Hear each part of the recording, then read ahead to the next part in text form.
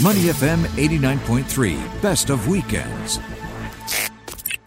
Joining us on the line is Dr. Jeremy Lim, who is the co-director of the Global Health Program at the Saw Swee Hock School of Public Health at NUS. And Jeremy, welcome to the show this morning. Thank you. It's great to have you with us. And I saw you on a webinar earlier this week, and I thought many of your comments were fascinating about where we go as a city right now, as we look at our COVID-19 infections still happening, but at a reduced rate. And now, of course, into phase 2, more people are out and about. Are you concerned that we're going to see our numbers change for the worse as we go forward with this, or is this just kind of the new thing we have to get used to? Glenn, I would describe this as the next normal. I'm almost certain that we will see cases going up simply because with us moving into phase 2, there'll be many more movements, many more interactions. But that's actually all right. As long as we know that it's coming, we are prepared for it, and citizens cooperate, and the government is well on top through really identifying cases early, doing rigorous contact tracing, and really isolating everyone.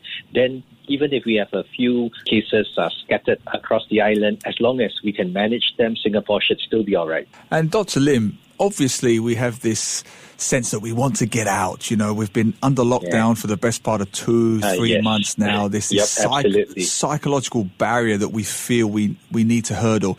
And Glenn and I have been talking about this for much of the morning. Maybe we're a little bit on the wrong side of optimism, but I was shocked, Doctor, genuinely shocked by the numbers, the volume of people out last night, heading out for their first meals. Traffic was up, restaurant traffic was up. I saw a number of restaurants. Well, I was out running last night. I saw a number of restaurants, coffee shops. They were essentially full. Are you okay with that, or would you still on the side of caution? Well, I wouldn't say that I'm okay with it, but it's understandable. As you pointed out, people have been cooped up at home for the longest time with very limited social interaction. So really there's a lot of pent-up demand for essentially social interactions. But I certainly hope that after a couple of days, things will settle down into the next normal. And here, I would say that the government, the health ministry, and everyone is on super high alert because this is the critical period. As long as we can successfully transition from much tighter restrictions in phase 1 to the laxer ones in phase 2, and all of us as Singaporeans and as residents, we really get used to how things are going to be, then we ought to be all right. But I would say that I am not surprised. It's very understandable, but I hope things settle down quickly. We're speaking with Dr. Jeremy Lim, the co-director of Global Health Program at the Saw Swee Hock School of Public Health at NUS. As you look around and you see everyone's getting back out, of course, we understand it's normal. We are seeing this in cities across the world, and we are also seeing a spike now, revision cases going up, especially in the U.S. and other places. This idea that we can be ready for it, we can expect it and be ready for it, I think it only works sometimes if the government is really on top of things. At what point should we be concerned that perhaps a second or third spike could, overwhelm healthcare systems, and that, basically the genie is out of the bottle again? How do we gauge that? Is it just a matter of week by week or day by day looking at the numbers as they change? I would say that there are some leading indicators, the amount of social interactions, and I think that innovative economists would be looking at restaurant bookings, the number of people queuing up to enter into retail outlets, because the more interactions there are, the higher the risk will be.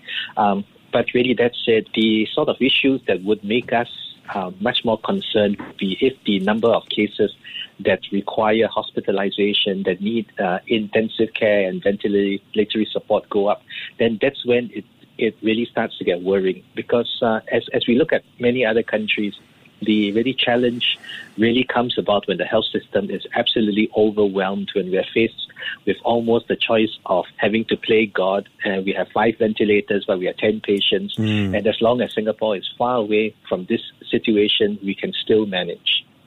Jeremy, should we be taking a page from New Zealand's playbook? You know, they did such an amazing job. They got down to 0 cases with the exception of two imported cases in the past week and a half or so. But other than that, they're done with this for right now. Should you know, in hindsight, of course, looking in the rearview mirror is always very, very easy to do. But should more countries have adopted their very, very strong policy against a social movement? Well, hindsight is always 20/20, and with what we know now, clearly we should have been much more rigorous when it came to really locking down. But that's water under the bridge. Moving forward, I would say that, and I won't talk about cotton and I won't talk about sheep, but it's very clear Singapore's economic structure is very different from that of New Zealand. Our entire economic lifeblood depends on trade, depends on really connectivity. So Singapore, unlike many other countries, we just have to take higher risk. We have to be better prepared. We really need that surge capacity in the hospitals, but we cannot not open up. That's just the way that we function as an economic really society, and so we have no choice. So fingers crossed that we will be on top of things. If we do need to lock down a second time, I do fear that the economic carnage will be even more painful than what it was over the last 3 months.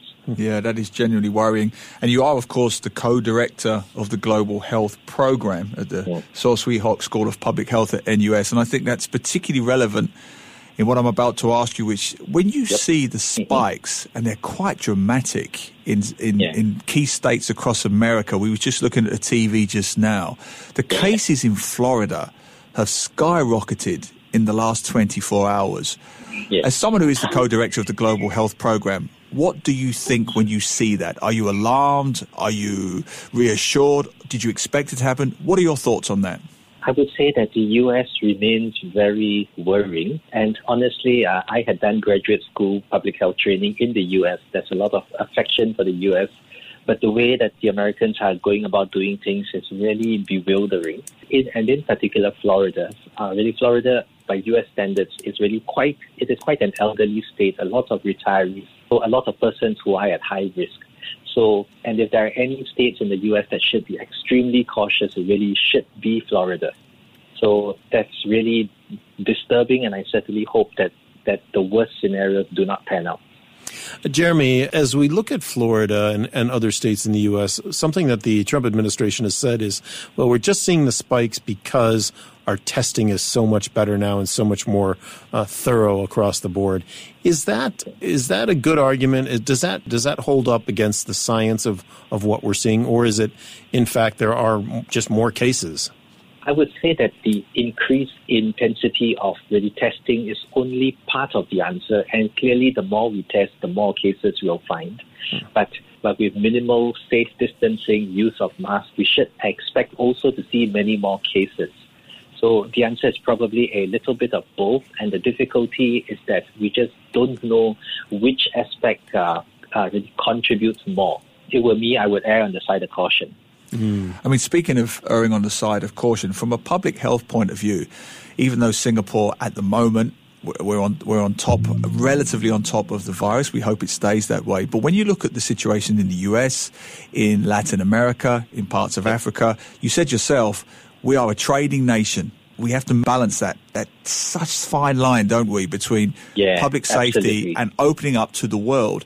In terms of aviation, what are your thoughts on that? Because I'm reading a lot of stories. Certain airlines are starting to slowly open up across Asia, in Australasia. What are your thoughts to people listening now? Should they fly? Should they not fly? What are the risks involved? Well, I would see that the world of aviation is likely to progress very, very gingerly. Probably we will start with travel bubbles between countries that have very low burden of disease, like what you've seen with Australia in discussions with really New Zealand, and we should see more of these. And what then happens will be that these bubbles are likely to coalesce into larger collisions. And what is then, but because of the nature of the aviation industry, this will then cross border. This is then not dependent on distance or on borders, and I do suspect that we will see that the rich world, those that have the mechanisms to control COVID-19. We will essentially form our own club of the haves, where we can travel relatively freely within each other countries. But the have-nots are going to be quite devastated by this, and it's very unfortunate because many of the countries that are more resource constrained are also the countries that depend a lot on tourism and a lot on services. So it is an unhappy situation, but for the individual, I would say that that in the months to come, it really should be all right to travel to countries that are of similar really disease burdens. The risk certainly shouldn't be any higher than if you have stayed in your own country. Very interesting, talking with Jeremy Lim at the Saw Swee Hock School of Public Health at NUS. And Jeremy, should we all just be ready to be in a world where when we travel, we expect a quarantine perhaps at the other end, or we have to produce some sort of a certificate? You know, we've talked about this idea of immunity passports and having a health certificate. Is this where we're heading? I mean, it was bad enough when we had to start being checked for potential bombs and things in our luggage through the security screenings. Now, are we going to have to go through a regular health screening as well? And I say that because, especially with the information that many people can be asymptomatic and still be carriers. I would say that the short answer is likely yes. And I would say that the only certainty is that there will be uncertainty, and the difficulty, and especially for travelers who are going to spend a couple of days outside Singapore, the situation is just so dynamic. You may leave to go to country X, which is deemed as a green or a very safe country, but after 10 days, country X's green status may have turned to amber or really to red, and then one is faced with a 14-day quarantine upon return here to Singapore. So I would say that the convenience that we in Singapore have been used to with the efficiency of Changi Airport and Singapore Airlines, these days are unfortunately over. There will be a lot more waiting. There will be a lot more testing, and much more uncertainty. But this just is the next normal until we have good testing for antibodies or for viral particles, or unless and until we have a vaccine. On the point about the next normal and flying, I wanted to ask you about masks, because I'm assuming that for the foreseeable future, masks will be absolute 100% the norm on all airline travel. I'd assume that would be true? Yes, I would actually think so. Okay, certainly, so taking it to the next step. Other than Garuda. Yeah, okay. Exactly. Yeah, exactly. Yeah, exactly. But on that point, Jeremy, the use of masks, I'll be honest, like many listeners, I can't stand wearing the mask. I do it because we have to. Where do you see in this next normal the usage of masks? Do you honestly see it being a way of life for the foreseeable future? The short answer is yes. And the unfortunate thing is that the wearing of masks is really not about protecting oneself. It is about protecting others. And if we all wear masks, then the collective protection or the minimization of risk becomes so much higher. But the unfortunate thing is that, yes, it is uncomfortable, but the silver lining is that the world is full of very, very innovative people. And now that the whole world has to wear masks, I'm sure that there will be much better designed masks. The basic mask design is a couple of 100 years old. I'm sure that innovators will come up with better materials, much more comfortable.